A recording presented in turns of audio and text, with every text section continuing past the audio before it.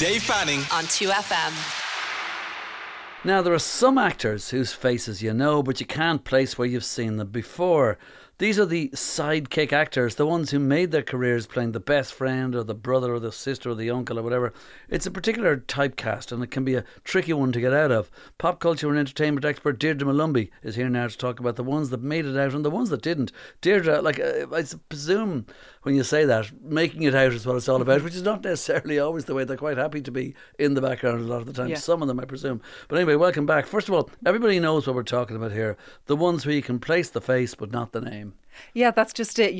And I know that's your woman from yeah, that kind of thing. And see, now you have IMDb, so you can always look it up, look at their long list of credits, and be like, "Oh, that's the exact movie/TV show I know it from." Never did. It is. I know. See, back in the day, I would just use my memory, but now this is the problem with the internet. Now, Yeah. But yeah, that's the thing about cinema, movies, and TV shows in general. Not everyone can be the lead actor. You do need these starring, supporting roles as well as background extras. And I mean, they say that no part is a small part.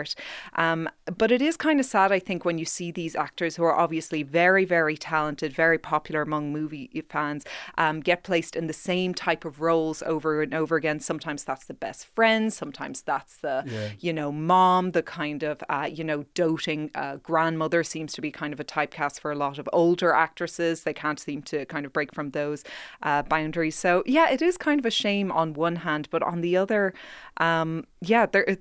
as long as they get recognised, I suppose, for their good performances. Think, with your examples, you're saying that, if really they wouldn't mind getting out of that. They prove to be good at the acting thingy, so why not be the lead? Is that it? Yeah, I mean, that's just it. And I mean, you have to remember that at the end of the day, this is the nature of being a working actor. And as long as you get the consistent gigs, I suppose the supporting credits are okay. But you do wish, when you see a particularly talented actor or actress in a smaller role, you wish that they could get that meatier subject matter to kind of work with. And let's not shy away from the fact that I think that what happens with a lot of these actors, and the reason why they aren't the leads, let's be honest, is because they don't have those conventional Hollywood looks, and it's just not fair when that's working against them. Well, that's the way you got to deal with the cards you're dealt, frankly. Anyway, there are some very attractive people who I don't know if they should be as big as they are. Okay, give me an example of what you're talking about here. Okay, well, I am a huge fan of Kathryn Hahn, and I think that at long last, thanks to... Okay, do you know, that's a very good example. Yes. You know, I can see her face. I can't think of an awful lot of things she was in. Yeah. I think that the go-to example nowadays, just because obviously Marvel is such a huge thing, is a lot of people would associate her being the supervillain Agatha Harkness. This character first made her appearance in WandaVision. I didn't even know that bit. There you go. Well, she first appeared as the supervillain, but she was so good in that role that she's now getting her own spin-off series, so it does go to show that when you're given these big performances, then you do get those kind of big, meaty lead roles. But Kathryn Hahn is probably better known for her comedic performances. She was excellent in Bad Moms. In fact, I thought that she was probably the best thing about that movie, which wasn't very good. We're the Millers. Her breakout role was in How to Lose a Guy in 10 Days. There you go. We're the Millers. I saw that. Was she in that kind of thing? Is what I'm going to be saying all afternoon. That was her. Yeah. And she actually next stars in the Knives Out sequel, Glass Onion, which I think is getting both a limited cinema release and it's going to Netflix as well. So I'm looking forward to that one, I have to say. Yeah, because the follow-up to Knives Out. Knives Out was very good. Excellent. And it did very well. Brilliant. And this is Knives Out too.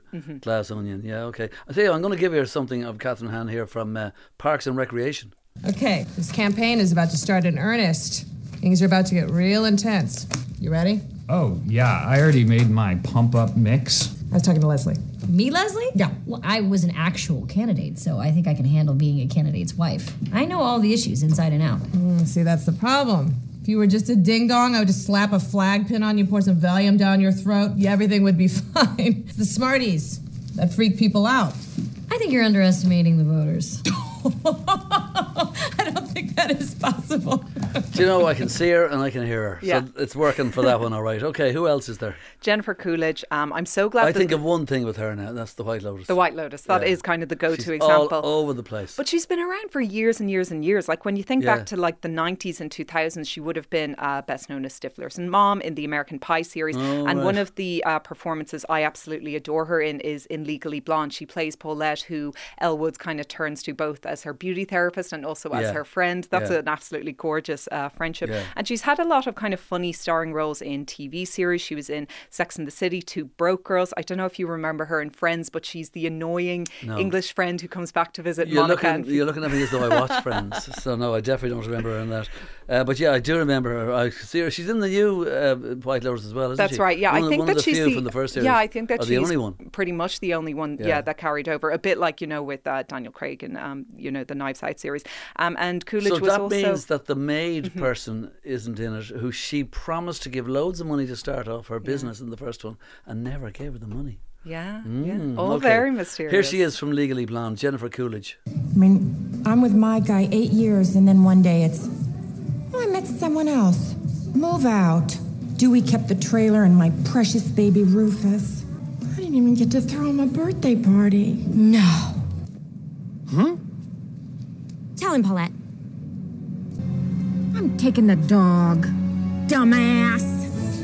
Yeah, very Jennifer Coolidge. All right, okay, so far so good. Who's next? I think that Judy Greer, the funny thing about this Greer. actress is that she's so self-aware that she has made a career out of playing these type, that she's actually written an autobiography that is called I Don't Know What You Know Me From, referring to the fact that, as you were saying yourself, when you see these actors, you're like, I know that face, but I cannot place Okay, you exactly have me. I what can't know even them place on. the face.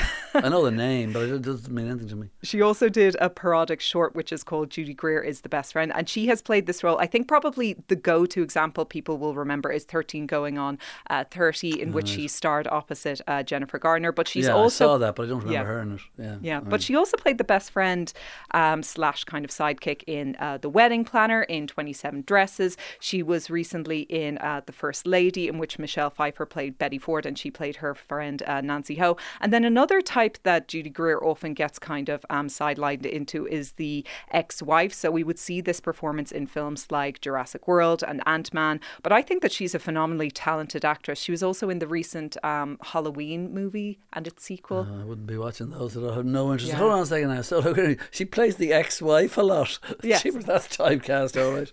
Okay, give us someone else. Octavia Spencer. I think that she is Okay. an absolutely phenomenal actress, but she does tend to be, I think, put into these roles where The she's Shape of Water, wasn't she? Exactly, That very overpraised Oscar-winning movie. Yeah. Well, I quite like it. Oh no, I liked it, but I mean, give me a break. Anyway, okay, go on. But she actually got an Oscar nomination for her performance as kind of the best friend in that, and she actually won an Oscar for her role in The Help, which is again that kind of similar performance. She's the moral compass. Right, she's the advisor to the lead, who's kind of the best friend. But she also plays this type of role in a movie like The Witches, when she's the grandma, Onward, Instant Family. She was in Hidden Figures as well. And her latest credit is actually the Apple TV Plus movie Spirited, which is streaming now. It's a new kind of Christmas musical, a new take on A Christmas It's the Carol. Ryan Reynolds thing, is it? Ryan Reynolds and Will Ferrell. I haven't gotten to see it yet myself, but I mean, with that cast and the fact that it's a musical, I mean, I love a musical.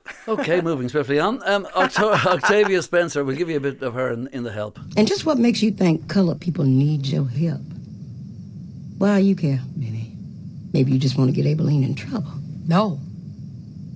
I want to show her perspective, so people might understand what it's like from your side. Well, it's a real 4th of July picnic. It's what we dream of doing all weekend long. Get back into their house, polish the silver.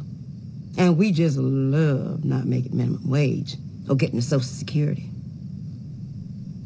And how we love they cheering when they little.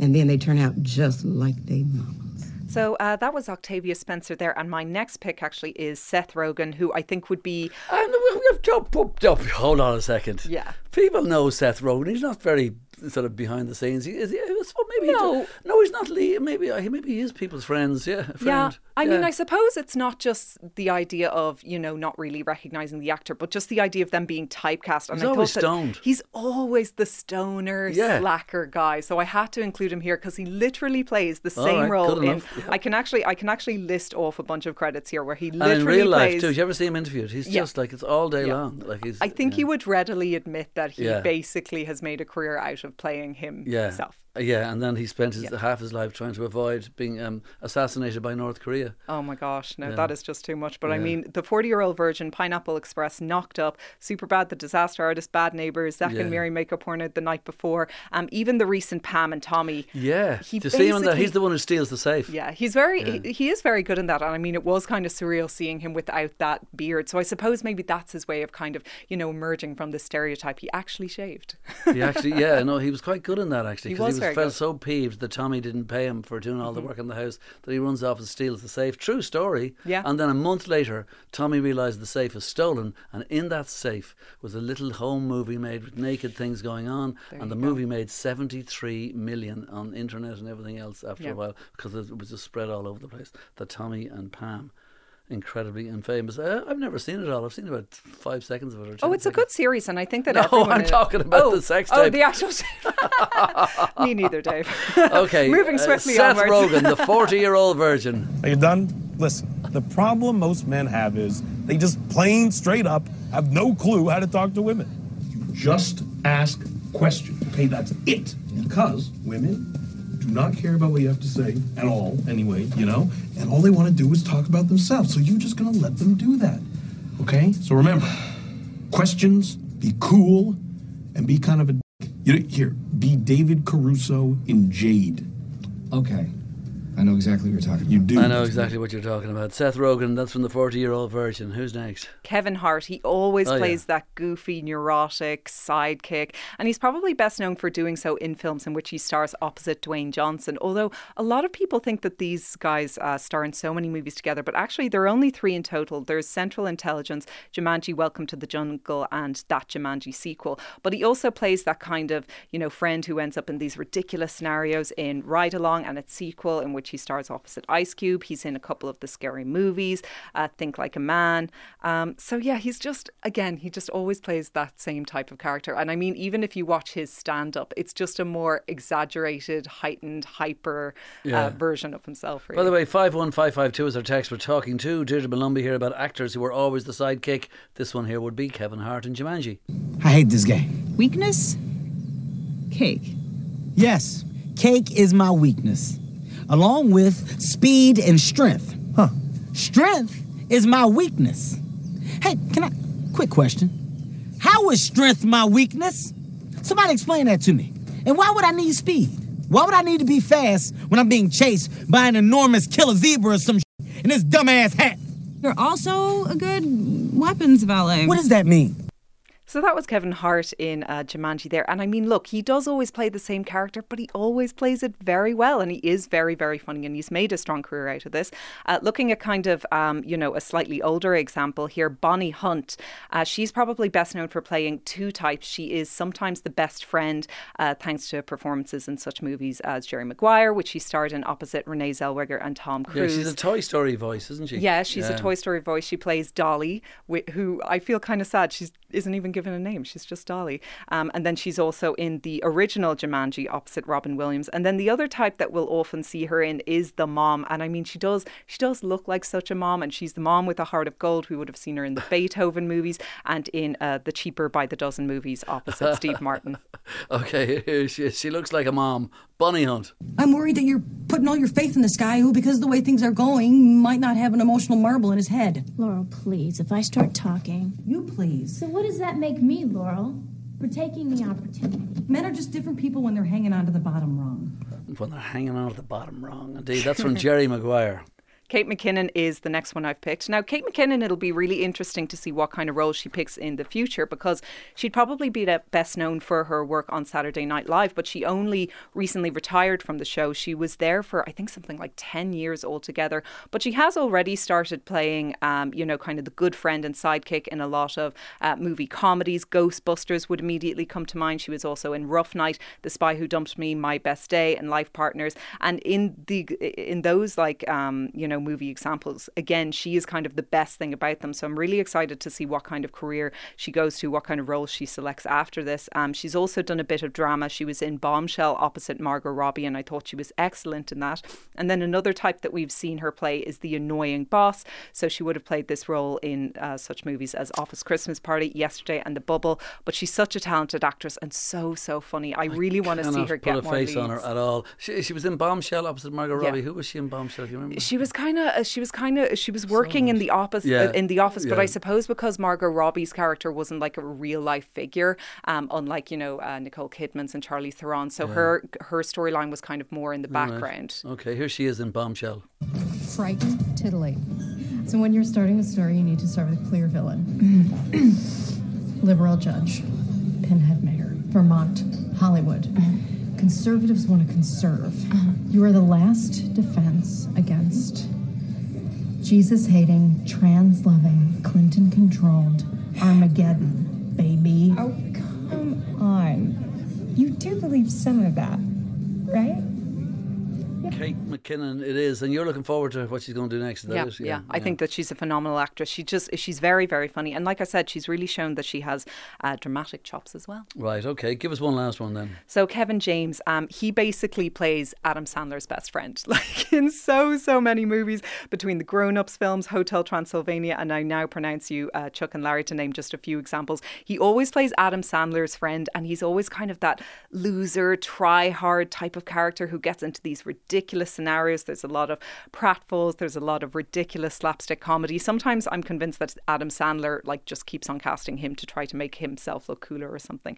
The only example I could think of where he doesn't play Adam Sandler's best friend was Hitch, in which he plays Will Smith's best friend. All right, okay, so he really is a very good example of what you're talking about here. Yeah, right, indeed. All right, listen, Deirdre Malumbi it is, as in entertainment expert. Can I call you that in pop culture person? So. Very good, thanks very much. Okay, I'm going to give you a bit of that. This is from Hitch, and this is Kevin James. You know what it's like getting up every morning feeling hopeless, feeling like the love of your life is waking up with the wrong man, but at the same time hoping that she still finds happiness even if it's never going to be with you. You are flat out of your mind. You know that? Yeah. That's good. Dave Fanning on 2FM.